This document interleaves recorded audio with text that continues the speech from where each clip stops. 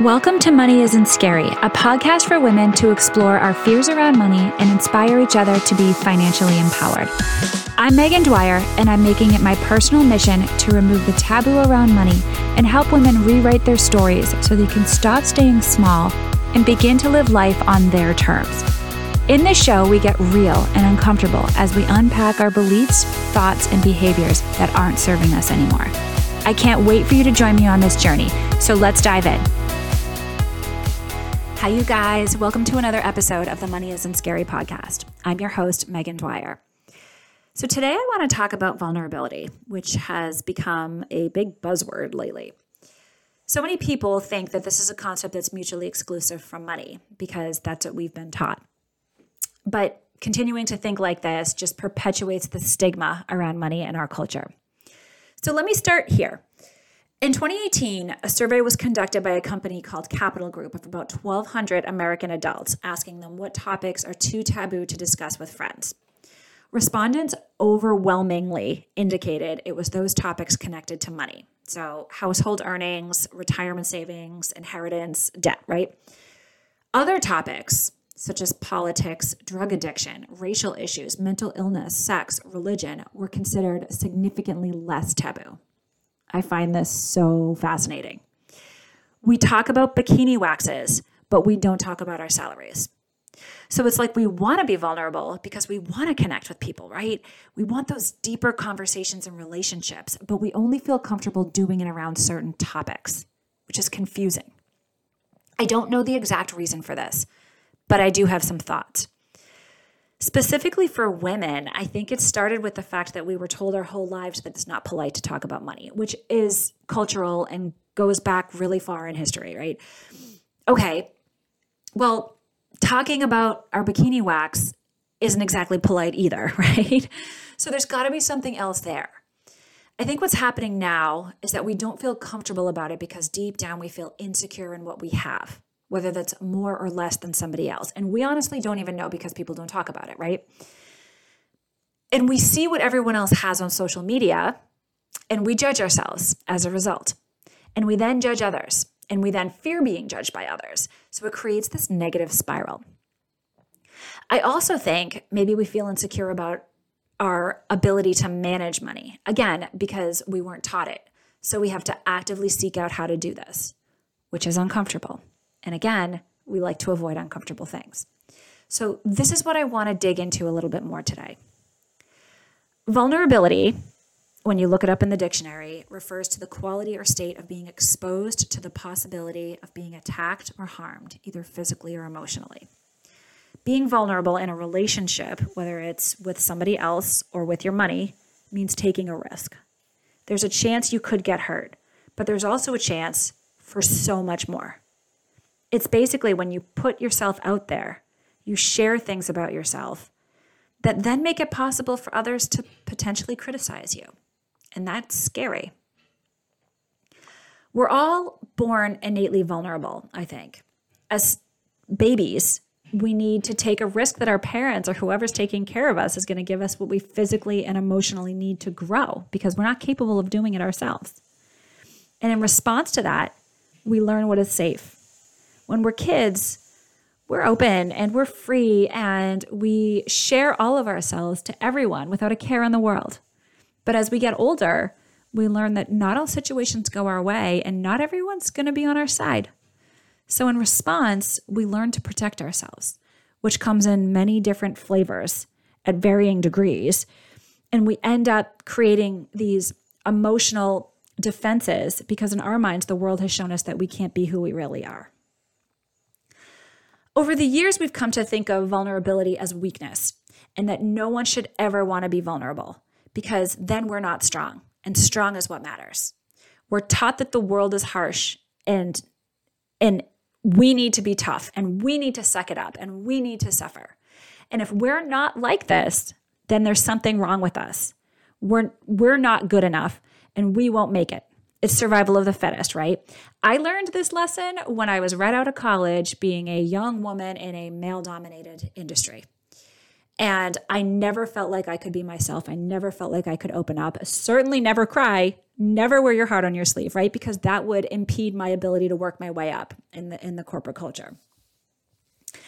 And this just isn't in America either. It's across the world. We are not taught to be vulnerable because we want to survive, honestly.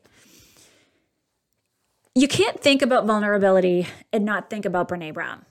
Her famous TED Talk on the power of vulnerability has like 60 million views. I'll link it in the show notes so you can check it out if you haven't seen it yet. But she's just incredible. I am a huge Brené Brown fan. And what I've been talking about is a part of Brené's research. Brené defines vulnerability from all of her data as uncertainty, risk, and emotional exposure. And this couldn't be a more spot-on description for money, right? Uncertainty, like we don't know how much we will have or for how long or if it's going to be enough. Risk, which is the whole general concept of investing, right? And emotional exposure, because money means so much more to us than what it can buy. On Brené's interview with Jean Chatzky on the Her Money podcast, she talks about how managing money requires us to be brave. We need to tackle things that we're not necessarily good at. We need to fail, and we need to put our big girl pants on and get back up and do it over and over and over again. We need to be brave enough to sit with something that we're not inherently comfortable with. And money is funkier than most other topics because money isn't optional. We need it to live. You can't just stop spending money or choose to not engage with it. We need it literally every day to function. And she talks about a big trigger when it comes to money. The fact that we don't understand everything that we tell ourselves that we're supposed to. Let me say this a different way. We want to understand everything, but maybe sometimes we just don't. It's a super icky, incredibly vulnerable feeling. We feel like we're not smart enough, and it puts us at risk that other people will judge us for not being smart enough. This is a huge, huge story for me, which I'm definitely going to dig into a little bit deeper. I've had this as a topic on my list to talk about on the podcast literally since I started the podcast 2 years ago, and I still haven't done it. And I think I'm subconsciously avoiding it because deep down, I know how incredibly painful this story is for me. And if I'm feeling it, I know someone else out there is too. All because of the unrealistic expectations we put on ourselves. If we can't do it perfectly, we might as well not do it at all. So we avoid and maybe spiral into a feeling way worse than vulnerability, which is shame. I'm not going to go there right now, though. That's for another time. But how do we actually embrace vulnerability? Here are some thoughts from me and Brené. Do I wish that we had worked together on this? Yes, absolutely. But until that actually happens, I'm just going to take some of Brené's thoughts that I could Google and add my own color and spin to it. So here we go. We first need to reframe that vulnerability is not weakness. In fact, it is our best measure of courage. Brené has mentioned that the research has not been able to show a single example of a courageous act that isn't completely defined by vulnerability. When she asked people what is vulnerability to them, these are some of the answers she got. Going on a first date after my divorce, trying to get pregnant after a miscarriage, sitting with a family member with stage 4 cancer and making plans for what's going to happen, starting my own business, saying I love you first, asking for a raise. In every single one of those situations, we feel exposed. But it's not weakness. It's being human. So I think we need to have a new definition of vulnerability. As I said earlier, Brené defines it as uncertainty, risk, and emotional exposure. I describe it more as growth or maturity. It's getting to the point where you have the ability to run headfirst into something that terrifies the crap out of you because you care more about the end goal or the vision than anything else. Staying safe inside your emotional box of comfort just doesn't do it for you anymore. I think Brené and I are ultimately getting at the same thing, just maybe described a little bit differently. An example here, though, is telling another person that they've done something to upset you. My whole life, I would just take it. I wouldn't say a word. Maybe I would cry. And beneath the surface, I would feel anger. Maybe I would feel shame. Oftentimes I'd question my worthiness. But after 30 or so years of doing this, I realized that reacting this way is not helping me. And it never has. And I'm not going to start feeling confident or worthy until I start treating myself that way, which means actually standing up for myself. I don't mean I need to yell or start a fight. I mean, once I've had the chance to calm down, actually say to that person, hey, I don't really like what you said. Can we try this over? Or work this out differently? Or whatever the situation is that's unique to you. That's being vulnerable because you don't know how the other person is going to react. It makes you feel exposed because you're sharing your big, real feelings. And it's incredibly courageous, right? So cool. Another thing I think we need to do is examine the stories that we're making up in our heads, because we always are.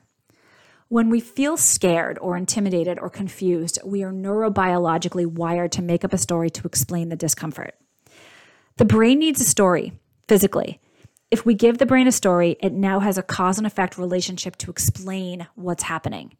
Now it makes sense, and we literally get a chemical reward, like a release of dopamine, even if the story we're telling ourselves is inherently an unhealthy one. It's the exact same reward system that happens with addiction. So it's really important to examine the story that we're telling ourselves, because so often it's just on autopilot and our brain can't differentiate what's real from what's not real. So for example, say we're struggling with a new concept at work, something that we haven't seen before. It's a million times easier to just tell ourselves that we're stupid and that we should already know this, even when, maybe we haven't had any exposure to it in the past. But it's way more easier to do that than it is to ask questions and uncomfortably feel our way through it. We need to put our effort into stopping in those moments when we're really going down a negative rabbit hole and ask ourselves, what story are we making up right now? Then we need to do a reality check, right? We need to ask ourselves if this story is true. So if your story is, I don't like thinking about money because I don't know what I'm doing and I'm just not smart. Break it down to the facts. Yeah, maybe you don't like thinking about money, but do you really not know what you're doing? Maybe, maybe not, right? If you say yes to that, then, it helps, I think, to approach it with some self-compassion. Everybody needs help with their money, regardless of how much you have. And yes, even financial planners out there like me, believe me, I don't have it all together either. Brene says this another way. Her husband is a pediatrician and he often feels uncomfortable around money. He feels like it's a criticism of himself if he doesn't know all the answers. Her response to him was, what if a parent came to you whose child had been sick for like 6 months, but they haven't been coming to you before now because they felt like they should already know what to do. Like they should know how to handle this because they're the parent. This unfortunately happens every single day, and it's so incredibly dangerous. We don't ask for help because of the story we're telling ourselves that we should just innately know things that other people go to school and dedicate their entire lives to.